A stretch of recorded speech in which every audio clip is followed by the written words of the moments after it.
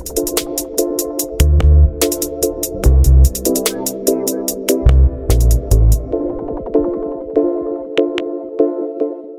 right, welcome to the 200th episode of the Fantasy Fanatics podcast. I'm your host once again, James, and I'm joined once again by Nate. Nate, I guess, how do you feel about us getting to 200 episodes? This is a crazy milestone. Yeah, it wasn't too long ago that we just started, but it's already been 200 episodes, so it's pretty cool. Yeah, I'd say we started at the end of 2020, I believe. So we've been running for almost 2 years. Yeah, it's crazy that we've averaged 100 episodes a year, which is pretty solid. Yeah, it's been great, just being able to talk NBA, NFL, NHL. Yeah, all the various topics and players that we've gone through. Yeah, it's pretty exciting. And I mean, today we got another great episode. We're going to talk some draft strategies. We'll go through the NBA first, and then the NHL, and then the NFL. We'll talk about fantasy straight up for all three. We'll just talk about, I guess, some different strategies that we have when we head into a draft, as we sort of look at rankings, as we look at a draft board, and like how we sort of construct our teams. Hopefully, it'll be pretty educational. So, I guess, how does that sound? Sounds good. All right, let's hop right into it. We'll start with some big time basketball. We'll dive right into drafting for NBA. Obviously, whether you play standard category NBA leagues, whether you play points leagues, whether you play dynasty leagues, whatever it is, there's always different strategies that goes into drafting your basketball roster. I'd say on average, most leagues are around 12 teams, and you got about a 13-man roster, 13 to 15. Sometimes there's 3 bench spots, sometimes there's 5. So, yeah, it just depends. Obviously, I guess looking at the top 10 heading into the 2022-23 season, as of right now, a lot of experts have Nikola Jokic at 1, Steph Curry at 2, Joel Embiid at 3, Giannis Antetokounmpo at 4, Jason Tatum at 5, James Harden at 6, Karl Anthony Towns at 7, Luka Doncic at 8, Kevin Durant at 9, and Damian Lillard at 10. I guess if you were heading into a draft, I'll start with like positions first. I guess, do you have a specific position that you look for in the first round, or do you like to draft best player available, or like, does it depend? I guess maybe you can explain. So I think for my first pick, especially if you have like early pick like your number 1 or number 2, I think the first thing you should do is try to find a couple of players who can cover a lot of categories. For example, Jokic can cover points, rebounds, and assists pretty consistently, so you probably want to draft someone like him. Historically, people would draft LeBron. I mean, LeBron's a little bit lower now, but he used to be one of those players that you can play multiple, you can slide him in multiple positions. He used to get a lot of points. He still gets a lot of points, but a lot of points, a lot of rebounds, a lot of assists. So in general, that's what you want to go for. Yeah, I definitely agree. You definitely got to go for guys that are going to provide good category coverage. Yeah, you mentioned Nikola Jokic. He's number 1 for a reason. He's like what, back-to-back MVP at this point. Yeah, he's pretty much the best player in fantasy for like 2 years running. I know like Steph Curry, he really had a great year this past season. Maybe in points leagues, you could lean with Curry over Jokic, but at the end of the day, Jokic still scores a lot of points too. You could even take him first overall there. So, yeah, definitely, I guess for me going in with my first pick, I guess I'm not too picky when it comes to the position. I guess as I get further on, I sort of like start leaning towards big. So players that play like power forward or like center, just because they dry up really quick. That's what I found in a lot of leagues that I played in. You can find a lot of like decent category coverage guards, I guess, later on. So what some people tend to do is they tend to take a star guard with their first pick, like a Curry, like a Harden, or whoever, like a Damian Lillard, someone like that. And then they'll just start drafting like bigs after that. They'll draft like you go further down. They'll take like a Bam Adebayo. They'll take a Nikola Vucevic, a Robert Williams, that kind of thing. And they'll just sort of load up their team with bigs after that. and then sort of come back around and fill out the rest of their team. I guess also if a guard sort of falls to you in the draft, that's also another reason why you might take a guard before taking a big. That's why I don't tend to reach for guards too much unless I really like the player, just because they're so readily available in drafts. I guess, what are your thoughts on, I guess, positions in later rounds? I think for later rounds, I kind of agree with what you said. There's normally a lot of really good guards and some good wings too in the later rounds. So my personal opinion is if you can get like a superstar big man, you should probably go for them first over like a guard, even if it's like a game transcending guard like Steph Curry. Like maybe you could go for Steph Curry just because of how transcendent he is as a player, but for the most part, you probably want to go for like a big first. Yeah, trust me, those centers and power forwards that can get double doubles on a nightly basis, like you don't know how valuable they are. Like they're just insane, especially guys like Robert Williams that gets a lot of blocks. Like those are really valuable. If Miles Turner is healthy, he's another one of those guys that's always getting a lot of blocks. So you definitely want to have those kind of guys, especially if you're in like a categories league. And then I guess just getting like further down, I guess how quickly do you draft rookies? How can you tell if like maybe a second or third year player is going to like break out? I guess, what are your thoughts on that for fantasy? I guess normally I'm not really too big on rookies personally, so unless it's like a rookie who's, for example, like a Scotty Barnes type of player who ends up being good like really soon, or someone like Evan Mobley. Like Evan, I think Evan Mobley was already fantasy relevant in his first year, so unless it's going to be someone like that, I wouldn't really go for them. So I normally like wait till the end of my draft for that. I guess in terms of breakout, um, I guess there isn't really a science to that, if that makes sense. It's just kind of feeling if you like how they play, you've been following their development over the years, or if they move to an offense on a team that you really like, maybe you can kind of come up. Yeah, for sure. Because like guys, I remember from last year, I know a lot of people were like really pushing for LaMelo Ball, like potentially even going in the top 10 with like how people thought he was going to break out. Of course, like Anthony Edwards as well, guys like Miles Bridges and others. I remember that like people were sort of like projecting breakouts for these guys. Guys like Michael Porter Jr. and those kind of guys. So yeah, it's definitely difficult to project. Obviously, like you said, if you're following the sport really closely, it's a lot easier to sort of pick up on who potentially could break out. You're looking at different team situations. Is this guy going to be getting the minutes? Who is he going to be playing with? That kind of thing. Those things matter, especially if a guy's a starter and he's getting starting minutes. That can go a long way in terms of category coverage. Points leagues, it's a little bit different. Like they got to be a reliable scorer. But if you're in category leagues, I guess if you're getting a guy that's playing top minutes, he's going to contribute one way or another in categories. So it's like one of those things you got to keep an eye on. And I guess in terms of, I guess just finishing out your draft and I guess like rounding out your bench, do you tend to take like younger guys on your bench? Do you tend to take like more reliable guys? Like, I guess, what are your thoughts on your bench? Um, I guess for the bench, um, again, it's not necessarily too specific. I normally just kind of go for players that I guess I just kind of like players that I feel like they could be fairly consistent, or if I think that they have a lot of value, or if I think they're maybe undervalued, like they're playing higher than what their rank could show, could might go for that. Yeah, for sure. I think like if you play dynasty leagues, I think your bench is a good way, I guess, to like stash young talent. And then like if they break out, then you can kind of like use them in the rest of your lineup. Like I've played in keeper and dynasty leagues before, and yeah, a lot of times on your bench you're like drafting like some young guys, just projecting whether they're gonna break out, that kind of thing. So yeah, especially if you're in like keeper dynasty leagues, just make sure that your bench is sort of loaded with like those younger guys, because at the end of the day, the guys that break out are going to end up being your keepers heading into the next season. So that's definitely something to look out for.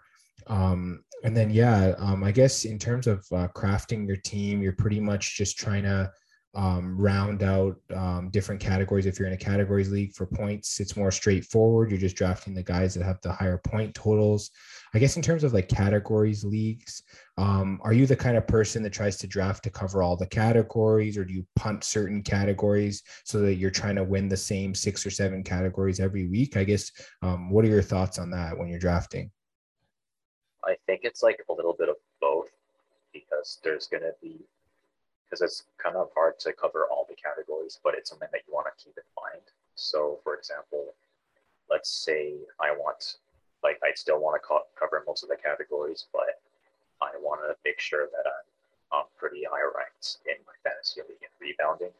I probably look for a couple of guys who can get some really high rebounds. I'd probably keep going for a lot of bigs first, and then at least at the beginning of the draft, and then the rest of the draft, I'll try to kind of round out the roster.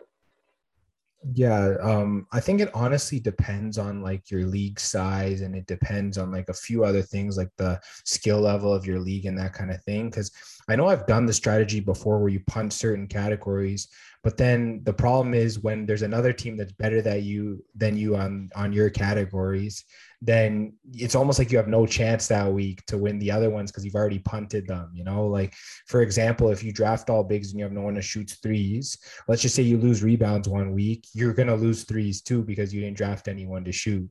So honestly, in my opinion, at the beginning of the season, I would draft to cover all the categories, and then you can kind of judge as the season goes along what are your strengths, and then maybe make some trades to sort of alter your roster around those strengths, that kind of thing.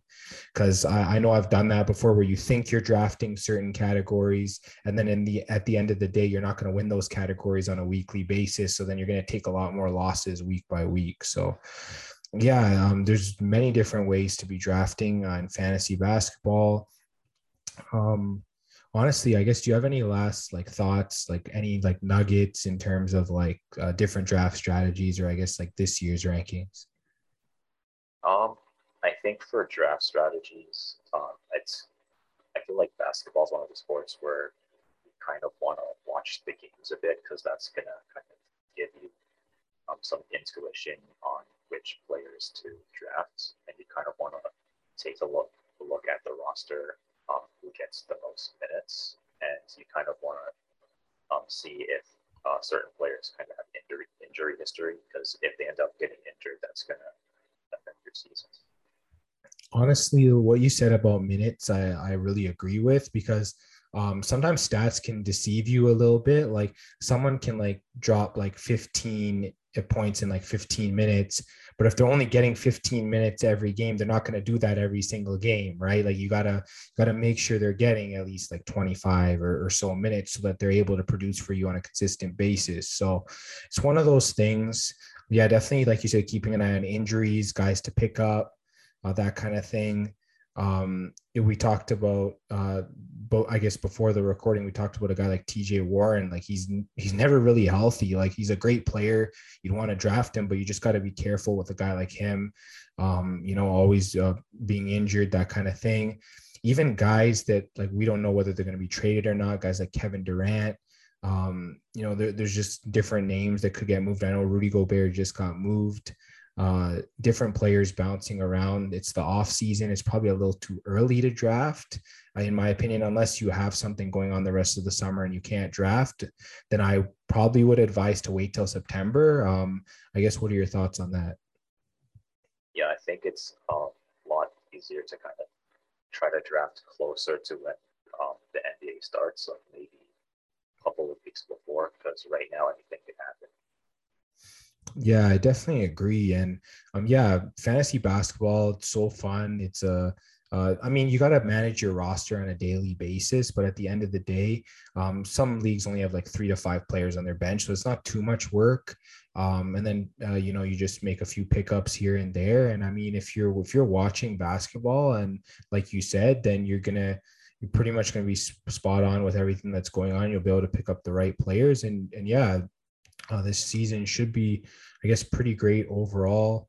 Um, I guess, any players in that top 10 that we mentioned that really stand out to you that could potentially break out as the number one overall player over Nikola Jokic?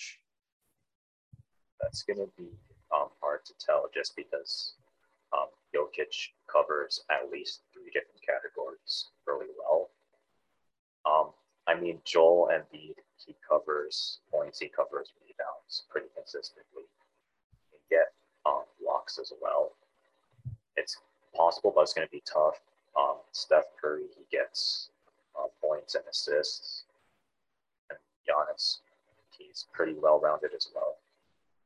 I mean, I feel like I'd still take Jokic as the number one for next season just because he can cover at least three categories pretty consistently. I think any other player would want to overtake him would have to cover at least three categories themselves. Yeah, I think for me, if I'm in the first spot, I'm taking either Nikola Jokic or Steph Curry, depending on the way I want to craft my team. It's just one of those two players for me. If there's a guy I think that could maybe jump up if he's healthy, it might be Luka Doncic. I feel like he has that potential, considering all the category coverage he does on a regular basis. The only problem is he's not healthy on a consistent basis. So I'd say that both Nikola Jokic and Steph Curry are safer options in terms of their injury history. So I guess that's definitely something to keep in mind as well. And yeah, it's been great talking draft strategies for fantasy basketball. So I guess I'm just going to move it to you for everything NHL. All right, so for everything NHL, we're going to look at some rankings for different players. We'll go down and we'll check out some different players and then we'll see what we think. How does that sound? Sounds good. All right, so I guess we'll go 10 at a time and I'll just list out the 10 players and then you just tell me your thoughts. All right, let's jump into it. All right, so the first 10 are Connor McDavid, Leon Draisaitl, Austin Matthews, Cale Makar, Nathan MacKinnon, Kirill Kaprizov, Mikko Rantanen, Nikita Kucherov, Jonathan Huberdeau, and Andre Vasilevskiy. Yeah, honestly, I guess in terms of draft strategies, how I would start at the top of the board, um, I think it's similar to NBA in the fact that like you're just pretty much taking best player available at that point. Like if you're not taking Connor McDavid at that point, like probably just stop playing fantasy hockey. I know there were some people advocating for Nathan MacKinnon last year, and I kept saying like, no, it's not going to happen. It's going to be Connor McDavid. He's so consistent every year, covers goals, assists, shots, power play points. He has a good plus minus. He even gets hits like once in a while. So he's the top guy. So a lot of forwards here, obviously, like Cale Makar is like a defender. Um, but yeah, he's looked great. He's looked very consistent. So you could, if you really want to take defense in the first round, it wouldn't hurt because he is a solid producer. And then you get Andre Vasilevskiy as your goalie. I know I have taken him early. I still don't know how wise it is to take a goalie in the first round, considering that if like they falter for any reason, then you're missing out on that like top forward production that you would be getting if you drafted one of the top forwards around him. Maybe like a guy further down, like a Sidney Crosby or like an Alex Ovechkin, a Steven Stamkos, that kind of thing. So yeah, I guess at the top of the board, I'm pretty much just taking best player available. I usually take a forward, but I know there are exceptions. I guess what are your thoughts when you're heading in I guess or drafting early in fantasy hockey? I guess I kind of just go with who I think the best player is. So I probably go with someone like Connor McDavid first, just because I feel like he's kind of the best player in the NHL right now. I guess someone who can score consistently, or they have like really high plus minus, something like that. So be someone like Connor McDavid. You could maybe take Nathan MacKinnon, Leon Draisaitl, or Austin Matthews as well. But yeah, that's kind of how I go with that. Yeah, for sure. And I guess as I move like further down, I know like not everyone likes to do this, but sometimes I like to just round out like my starting like five or six players. Like I'd grab like three forwards, like one center, one left wing, one right wing, two defensemen, and then like one goalie. It doesn't always work out the best that way. Sometimes you got to take more defensemen first, depending on how the other, I guess, people around you are drafting. Sometimes goalies are flying off the board, so you kind of have to reach for one. I think that's the difference between like fantasy hockey and fantasy basketball. I guess with fantasy basketball, there's so many like slash positions and like try eligible players, that kind of thing. So it's not like you're gonna miss out on a certain position, but in hockey, when like certain positions are flying off the board, you find yourself reaching unnecessarily. I've done it for goalies before, I've done it for defensemen before, and I've done it for the wing spots that are not center, because I know center is like probably the deepest position, but I know I've definitely done it with all those other positions. Um, I don't know. I guess what are your thoughts on like, I guess in the earlier rounds, like what you normally do? I guess for the earlier rounds, I mainly just go with who I think is the best player. It also depends on, like you said, availability. So if, for example, I don't think I'm going to be able to get a really good goalie later on based on my draft position, I might reach for a goalie first. But I'd say other than that, maybe just go for the best player. You could also take, I guess, a center early on. For example, you take Connor McDavid first, or you take Nathan McKinnon first, because they're two of the best guys at the position. So you're good for maybe like the later end of the draft or like the middle of the draft, and then take some other positions.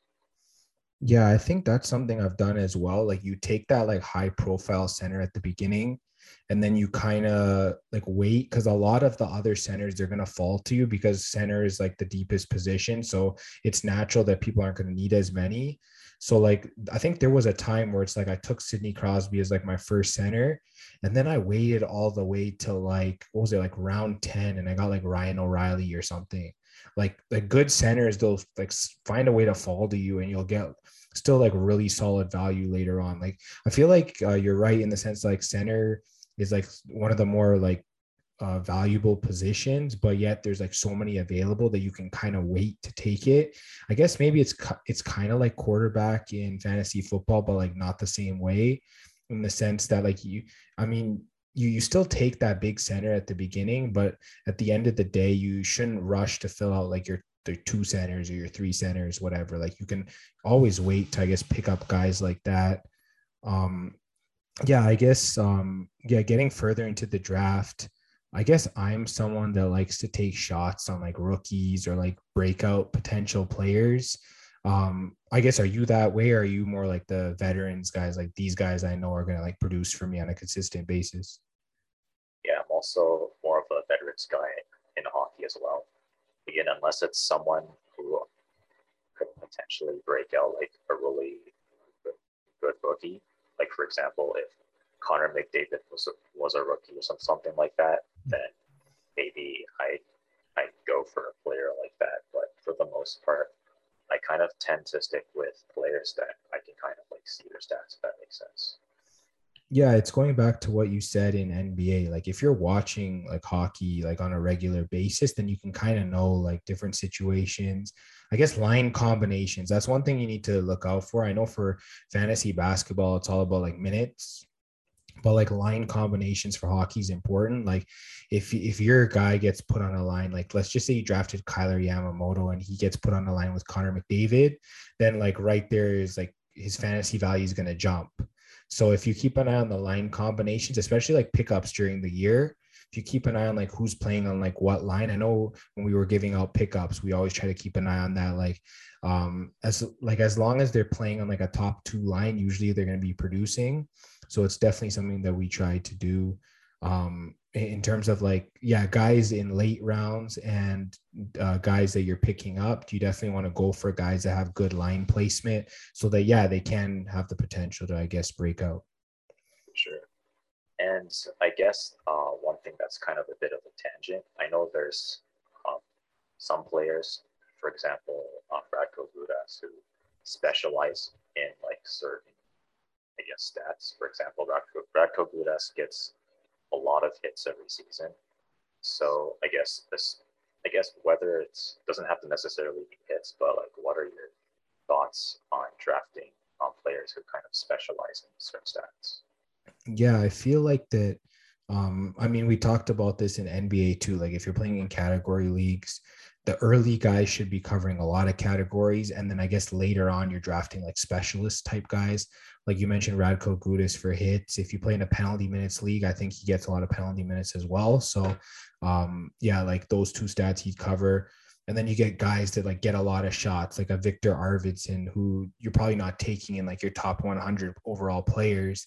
But at the end of the day, like he's one of these guys that's going to get a whole leap of shots, and you can get him in like later rounds. So guys like that. Um, for goalies, it's a lot tougher when it comes to certain categories. You're just trying to get starts at the end of the day. If you get a guy that's going to give you 1 or 2 starts a week, I think you're good at that point. Definitely get 2 solid starting goalies, and then if your third goalie is like a 1A 1B type goalie, or maybe like a really solid backup, then I think it's okay. But if you only have one like really good starter, then you're kind of in that like bad area, in the sense that you're going to be rushing to the waiver wire just trying to pick up a guy every time someone gets injured. And then if you have a certain amount of goalie starts you need to get for each week, you're going to be running into a lot of trouble for that. So goalies, it's a lot harder to pick categories, but like for forwards, like a lot of times like you can just grab someone from like a top team like Colorado, for example. That you can grab like one of their like second pairing defensemen just because they'll have such a good plus minus because they're on a good team, and then you can just target them for that, stuff like that.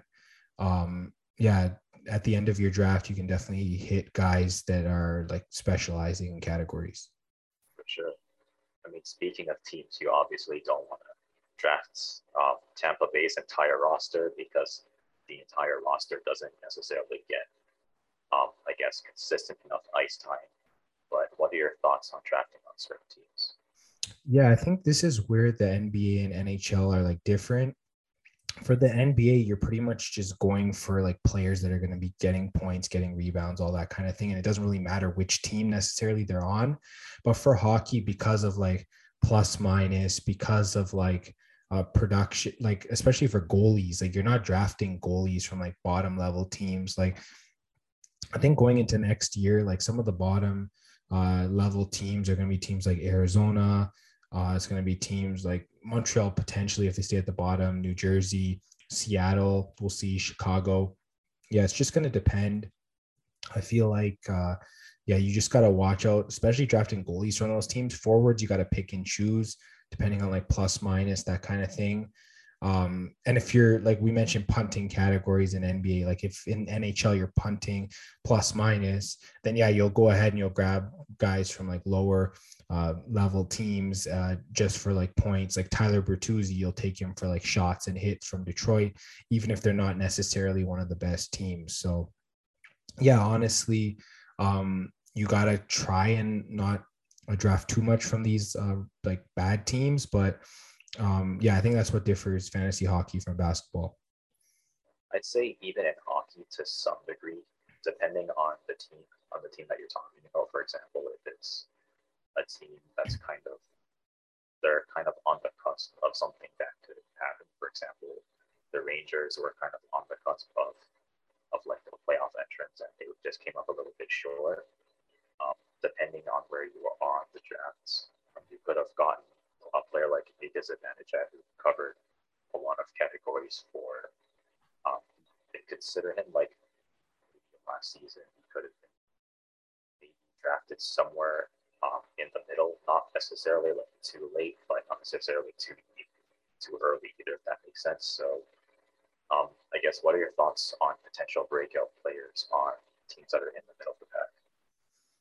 Yeah, like you're definitely right on about that. Like you got to look at those teams that are on the rise. Like I think maybe a team that a lot of people are picking to be on the rise this year is the Buffalo Sabres. So you got to look for guys on that team, maybe like a Tage Thompson and Alex Tuch, Erasmus Dahlin. Guys like that, you think this team's going to be better this year, you definitely go target those guys. We know those Buffalo guys, they were fantasy valuable last year. If this team breaks out, they'll be even more fantasy valuable. So that's you're right. That's definitely something I look for. Like you said, like we were saying, second and third year players, especially. More rookies, I think, in fantasy hockey than in fantasy basketball will have impact. So also take a look at rookies from some of these teams as well. I guess what I'm going to ask isn't necessarily something you can predict with 100% accuracy, but I guess what are your thoughts on potential schedule strength for drafting? Yeah, that's one of the more things that's a little bit more important for fantasy hockey than basketball is like schedule strength. I feel like that if you know that your team has like an easier division, then you might be able to get guys like from the Calgary Flames since they play in the Pacific Division. They'll sort of beat up on some of the lower level teams, and then yeah, you'll have a lot more value there.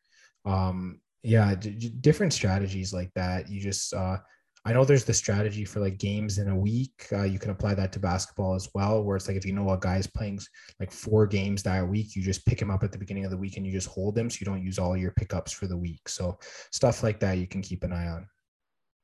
Sure. And I guess what are your thoughts on, I guess, different strategies for the tail end of the draft? Yeah. So at the end of the draft, I know we did mention you can draft like guys for specific categories. I'm usually filling up my bench with like rookies and I guess like second year breakout players. That's normally what I'm doing. You might see a vet here and there, but it's in keeper leagues. It's mostly all rookies, and then in like regular standard 12 man leagues, it's just like guys I think have the potential to break out. That's usually what's going to be at the tail end of my draft. Sure. And I guess just talking about defensemen, normally you'd want to draft defensemen a little bit later just because it's difficult for them to kind of contribute offensively. But what would you look for drafting good defensemen? Yeah, I think defensemen, like you got to get 2 or 3 at the top of your draft because after that, there's like a huge drop off in terms of production. So if you only have one defenseman in your first like 7 rounds, then you're going to be in trouble because by then most of the top guys have gone and then you're not going to get that solid point production. I know you usually you can fill out your last couple of defensemen there at the end, but you need like 2 or 3 really solid guys near the top. So I'd say in your first like 6 or 7 rounds, you need at least 2 defensemen and they got to be really solid. And then in your next couple picks after that, you'll take a defenseman. So you have 3 like pretty good guys, and then you can grab a couple after that, to fill out your lineup, and then one for your bench as well. 1 or 2 depending on your bench size. But yeah, defense is really important. Those elite guys, you definitely got to get one of them. So I guess those like top 10 or 12 defensemen, you got to at least get one of them. And then the ones after that, you got to try and get one as well. Sure. And I guess what are your thoughts on looking for kind of undervalued players? Maybe it's like at the last few spots, like you have like maybe 3 or 4 spots left. What do you look for in players like that? Yeah, like honestly, you're just looking for guys, like I said, line placement. These guys are playing with top players, looking at guys that could break out as well, rookies, all those sorts of things. Like there's just like a few things you keep in mind. Also, you can kind of see the team you already have. So if you already have a lot of young guys, maybe you add some vets late at the end. Usually I'm adding a lot of centers near the end because I have drafted more like wing spots, defense, goalies earlier on because center is like pretty deep. So sometimes I'll draft like a center or 2 there near the end. Sure. That sounds pretty good. I think we covered a lot of aspects on drafting for the NHL.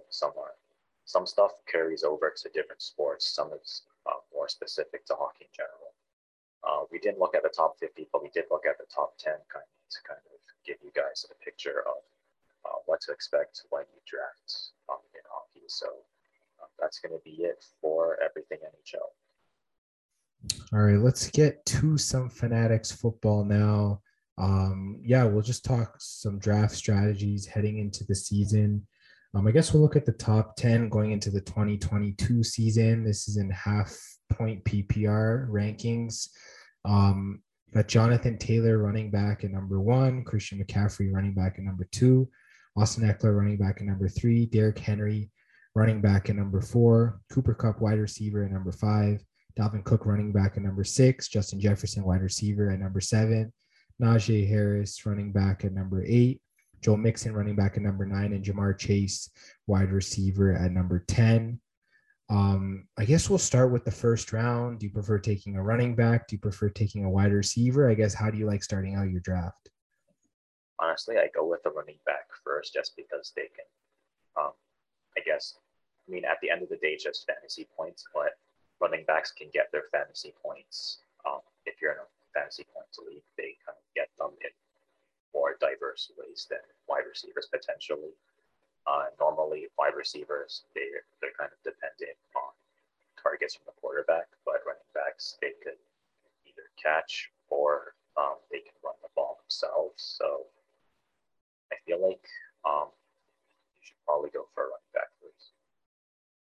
Yeah, for sure. And I think that for me, the only way I'd consider taking a wide receiver over a running back is potentially in like PPR leagues, just because each catch is a full point.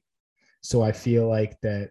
Let's just say if Stephon Diggs is getting like 10 catches a game, that's 10 points alone, not including yards and touchdowns. So I would consider, taking a guy early in the first round if they're a wide receiver in PPR leagues. But I feel like in standard and half point PPR, the receptions are not enough for me to take them over a running back. I feel like you're spot on there. I definitely would prefer taking a running back in the first round, because also running backs, they sort of run dry after the first few rounds. That's what I've noticed as well. I guess we'll use that as a way to get into the next few rounds. I feel like a strategy I've used is like in your first 4 rounds, no matter how you draft your team, you want like 2 running backs. I guess, what are your thoughts on that? Yeah, I feel like, I mean, sometimes I like to kind of take a little bit of a risk and go for 3 running backs and see if I can get some wide receivers later, mainly just because um, I feel like you can kind of take that risk if you feel like you can get wide receivers later in the draft. Yeah, that's definitely a risk I've seen a lot of people taking, especially since you don't need to draft quarterback necessarily right away, as well as tight end. So what you can do is, yeah, you can go like wide receiver, and then like 3 straight running backs. You can go running back, wide receiver, and then running back, running back. Like however you want to do it, like in your first like 4 picks. But definitely, if you leave your first 4 picks with one running back only, I feel like you're in pretty big trouble, because I'd say by the time 4 rounds goes, that's like 48 picks in a 12-man league. I think your highest running back is Travis Etienne. So, yeah, you're definitely going to be in a little bit of trouble there, because like ETN is like in a split backfield, AJ Dillon split backfield, Miles Sanders split backfield, Damian Harris split backfield. So you kind of get the point. All the, like the for sure starters are going to be gone by then. So you definitely need to have 2, if not more. And running backs are one of those positions that get reached for a lot. So you'll see a lot of wide receivers, tight ends, quarterbacks potentially falling to you. So that's just something you got to be aware of. And if you see a running back where you're drafting, then you might be able to get value at other positions later on. I guess, what are your thoughts? Yeah, I really like that as well. So, for example, you take, let's say you really like Derrick Henry, you take him first, and then you kind of skip out on either Cooper Cup or Justin Jefferson. And so let's say you go with either Najee Harris or Joe Mixon first, and then in the third round you take another risk and you go for like Aaron Jones or DeAndre Swift or something. And for example, if someone else skipped on Cooper Cup now in the fourth round, Cooper Cup like falls to you. So that's a lot of value right there. Yeah, for sure. Like you're just looking for value at the end of the day. That's one of the things to keep in mind in drafts. Like, if you can get guys to fall to you and you're not like panicking over positions, like if you balance out the way that you draft so that you're not reaching for any specific position. So if you, like you said, grab 3 running backs nice and early, and then you just let guys from other positions fall to you, you should be in a pretty good spot. I know you might not get like an elite level quarterback or an elite level tight end, but at the end of the day, you'll have a pretty balanced roster. And I guess getting to like mid and late rounds, I guess, what are your thoughts on like, I guess drafting like potential like quarterbacks that could break out, potential like wide receivers that can break out? Like, I guess, what are your thoughts on like drafting breakout players? Um, I guess for breakout players, it's I kind of just look at the stats, but I also kind of look on the team that they're on. For example, if I feel like, um, let's say they're on a team with really like a solid, like if you're looking for like a wide receiver, you kind of want to look for a quarterback who's pretty solid. For example, Tampa Bay has Tom Brady, so you can kind of go for a lot of wide receivers there. You can even reach a little bit for some wide receivers, or just let some of them fall to you, um, just because there's probably a high chance that you could get a breakup from there, just because um, Tom Brady is very pass heavy. Yeah, I guess like my thoughts also on like drafting guys that potentially could be like injured heading into the season is that like I wouldn't draft them in like a starting position on my roster. I would sort of draft them as a bench player because if for some reason they take longer to come back from their injury, then you're kind of like stuck because you drafted them early. And then, you kind of like they were supposed to be your starter, but now you have to start someone that really should belong on your bench. So I guess with guys like James Robinson, Chris Godwin, guys that are coming into the season potentially injured, potentially not starting the season on time, that's definitely something you got to keep an eye out for. Also, potential suspensions like Alvin Kamara, Deshaun Watson, those kind of things. We know Calvin Ridley suspended for the full season, so of course you won't be drafting him. At least I hope not. But yeah, like guys like that, you definitely gotta keep a close eye on. And I guess yeah, especially if you play in um, like apps like Yahoo, they usually tell you at the draft table if a player is injured going into the season. So usually that'll help you out. I think one time, I don't know if it was me or you, we drafted someone and they tore their ACL the same day. It was like, it's the worst feeling in the world, but that's why also in this sport, as well as the other two, you try and draft as close to the start of the season as you can. Late August, early September for NFL. I guess, what are your thoughts? Yeah, I feel like NFL is one of the um, it's one of the most I guess injury. I don't want to say injury ridden, but like it's the most unpredictable out of three sports because sometimes people get injured in preseason, and then there's a player that you thought could be a potential breakout to get injured preseason. And let's say you started your draft in the preseason and you drafted that player is now out for the season. So you're probably going to be scrambling either for a trade if it's in keeper league, or you're going to be having to check the waiver wire pretty much every week. Yeah, I definitely agree. It's not a great feeling, especially with those running back injuries. They really hurt because your running back is such a steady producer for you. And then that's why I guess we'll get to bench drafting now. One strategy I really like for drafting bench is like, I guess, replacement players for my starters. So if let's just say you have Christian McCaffrey, you draft like Chuba Hubbard onto your bench so that if anything happens to McCaffrey, you have his backup. So you're going to get that workload. And then wide receivers, it could be the same way. Like, for example, if you have Stephon Diggs, you can draft Gabriel Davis for your bench because if anything happened to Diggs, then Gabriel Davis becomes the number one in that offense. So, I guess that's one strategy for my bench. I guess, do you have any other bench strategies? I guess for bench strategies, you could, I guess, look for it. You could look for like maybe undervalued players. Like for example, um, before like the last couple of seasons, I think there was a year where Leonard Fournette, he was like a potential breakout running back. So if you drafted him onto your bench as like a bench running back and he had that breakout season, I think it was on the Jaguars, if I remember correctly. He had like one breakout season on the Jaguars. So if you if you managed to draft him onto your bench, you would have had um, a really good running back just coming off your bench. Yeah, I think even last year, some people were getting him as a bench running back, and he really broke out as well. So, yeah, definitely a solid example there.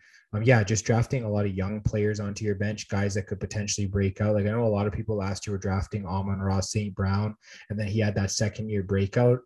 Some people weren't patient enough to hold him. I know I wasn't because I was battling through a lot of injuries and I needed the pickups, so I kind of paid the price for that. But yeah, definitely stuff you got to keep an eye out for is these breakout players, especially second half of the season. I know we saw that with the running backs and like Javonte Williams last year for the Broncos. Just definitely keep an eye on those kind of things for this season. Potentially drafting like young guys like Brees Hall at running back, maybe like a Jameson Williams at wide receiver, that kind of thing for like a potential breakout later in the season. That's always nice to look at. And then I guess for quarterbacks, I think for your first guy, you definitely have to have like a for sure starter. And then I guess for your backup, you can either have like a solid like backup that will get you like bare minimum points with not too many turnovers, or I guess looking at a guy that could potentially break out. I guess what are your thoughts on QBs? I think for quarterbacks, depending on where you draft, I'd suggest a quarterback that kind of does everything. For example, someone like Josh Allen. I think he's been for first overall for quarterbacks. So if you're fairly early in the drafts, you're probably going to want to take someone like um, Josh Allen because he throws, and he runs.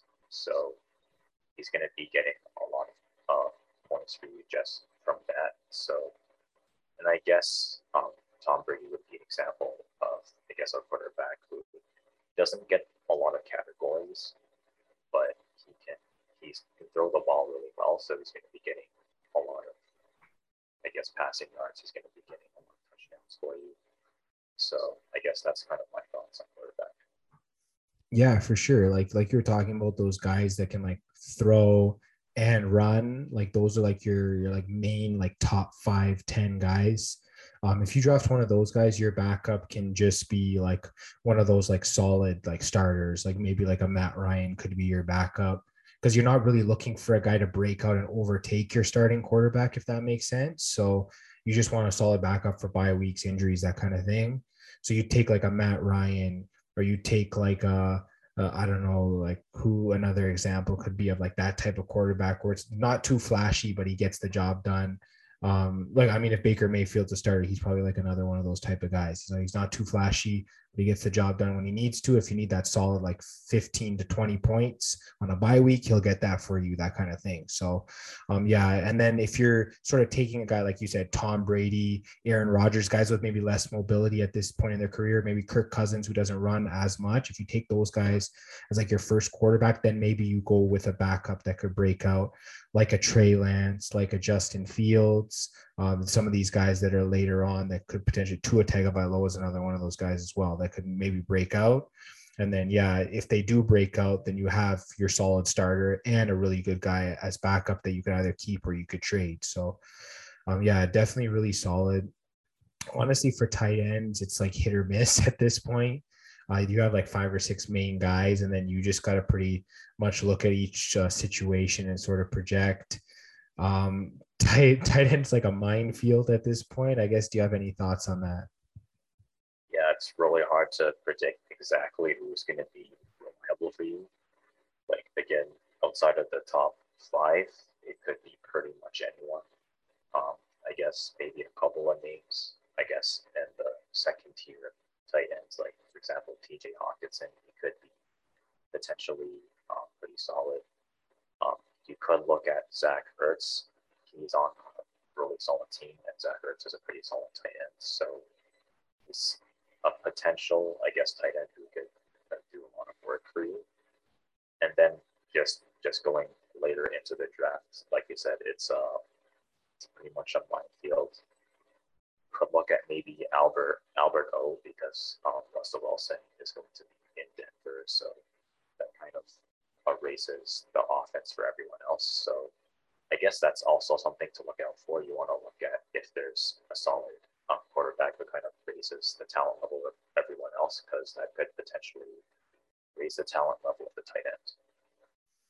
Yeah, I definitely agree. You're definitely looking for guys that are going to be getting targets. That's probably the main thing when you're looking at wide receivers and tight ends. Like they got to be getting a decent amount of targets, and then what they do with them after that, like, well, you definitely have to see.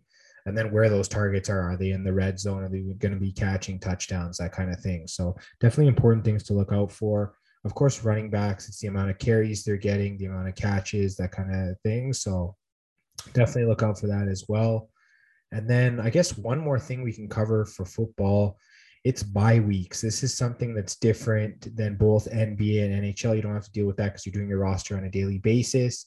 NFL, you're doing it once a week. There are bye weeks, and if I've definitely run into trouble sometimes with drafting too many players in the same bye week. So that's definitely something you got to look out for. I guess what's one of your strategies to avoid it other than keeping like a mental track of it? Honestly, it kind of just comes down to keeping a mental track of it for the most part. But I think one thing that could help, um, you want to try to draft different bye weeks for every position. So, for example, if you have two quarterback spots for your roster, you draft a different bye week for each quarterback spot. Let's say you have three wide receiver spots, you draft a different bye week for that, and then you draft a different bye week for the running backs as well. So you can kind of just go I guess spot by spot, make sure you have a different bye week for each position, and then hopefully it'll work out. Yeah, spot by spot's important, but then sometimes you still got to look at like your team overall. Like I have too many bye week 12s, even if they're at different positions, it's still going to hurt your team because then all those guys are going to have replacements for that week. So, yeah, honestly, if you can spread it out, I'd probably say like two or three players from the same bye week at max.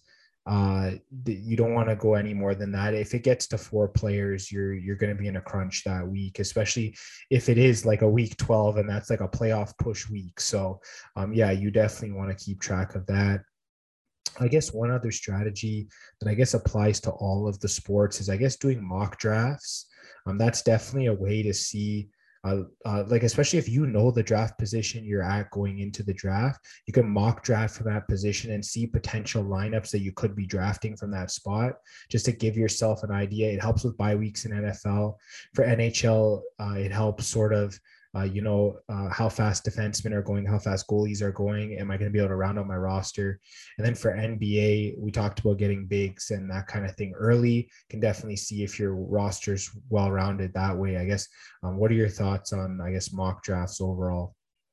I really like mock drafts, and it kind of gives you a little bit of practice into just how to draft, especially if you haven't really been doing too much fantasy sports in general. You want to start out with doing some mock drafts because then it's going to kind of give you an idea of how drafting works, and then you can kind of give yourself kind of some. It's like giving yourself some practice for the real thing, if that makes sense. Yeah, it's like giving yourself practice before writing a test, that kind of thing. Because, yeah, especially for drafting, like you only have like sometimes like 30 seconds to a minute, sometimes a minute and a half. Like you don't always have a lot of time. So if you've mock draft and you kind of know the players that you would want on your team, so that you don't overthink it when it comes time, because you should already have a good idea of who you might want to take before your pick comes. Because when your pick comes, like the time just like it goes by so quickly. Like you don't, like 30 seconds feels like 10. So like you just like you have no time to be making a decision or doing any research. Like you gotta get down to your two or three guys that you want to pick, and then you just make the decision right there. So drafting definitely helps with that. And then you won't feel like, oh, I reached for this guy.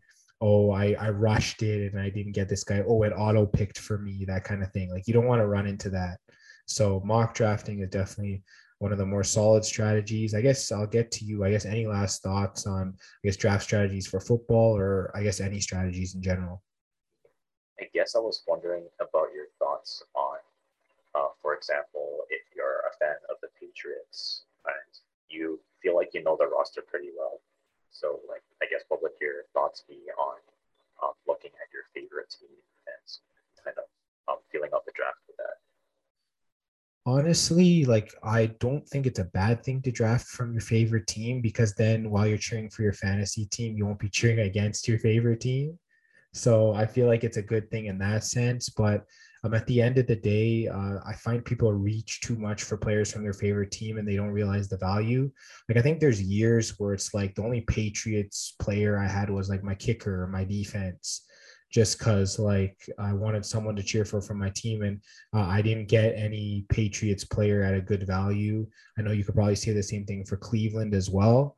But yeah, honestly, at the end of the day, you definitely want to take players from your favorite team because like fantasy is supposed to be fun. You want to be cheering on your team at the end of the day. But I guess I wouldn't reach for them. I'd get them at their proper value. Yeah, I guess that makes sense. You gotta have to, I guess, think about value first, and then hopefully, your favorite player is probably gonna be somewhere there. Yeah, I definitely agree. And yeah, I guess this pretty much wraps up Fanatics Football and the Fantasy Fanatics podcast. This is actually going to be our last episode of the season. I guess if we're starting another season, we don't know what the future holds. I will definitely let you guys know. But yeah, 200 episodes is a great season. Yeah, Nate, I guess what are your thoughts on this entire I guess podcast as a whole, you know, just being able to put out 200 episodes, just being able to talk fantasy.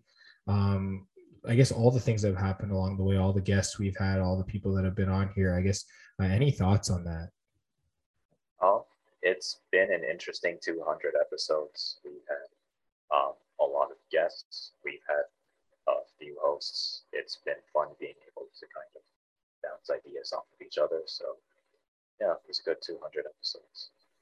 Yeah, I definitely agree. We definitely started everything in 2020 when there was a lot of lockdowns going around in North America. So I think we had a lot more free time on our hands. I think a lot of our free time's been sort of shrunk out of our lives now. So yeah, it's been a lot more difficult to sort of get episodes going week by week, but we've been able to do it for 200 episodes.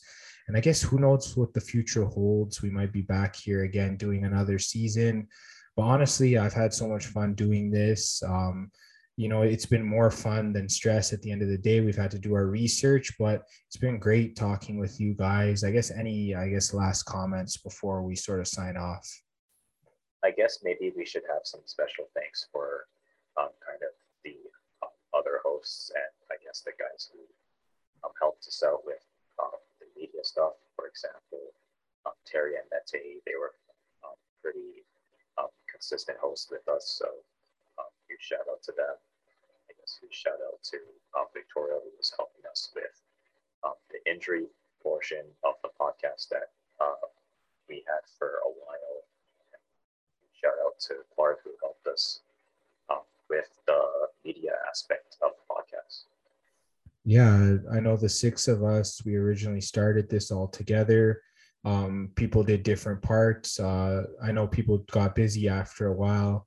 Victoria went and started working with the Toronto Argonauts for part of it. She started doing different things. And then, yeah, like you mentioned, Clark did a lot of the design. Then the hosts, yourself, myself, Mete, Terry, they've been great. All the guests we've had, we had Aaron on, we had Michael, we had a couple other people as well. Yeah, I mean, I had a lot of fun doing it. I know they definitely said they had a lot of fun doing it. Yeah, and I guess another thank you is I guess to all the listeners, all of the people that followed us on Instagram, Twitter. Shout out Instagram and Twitter at FanFan Podcast.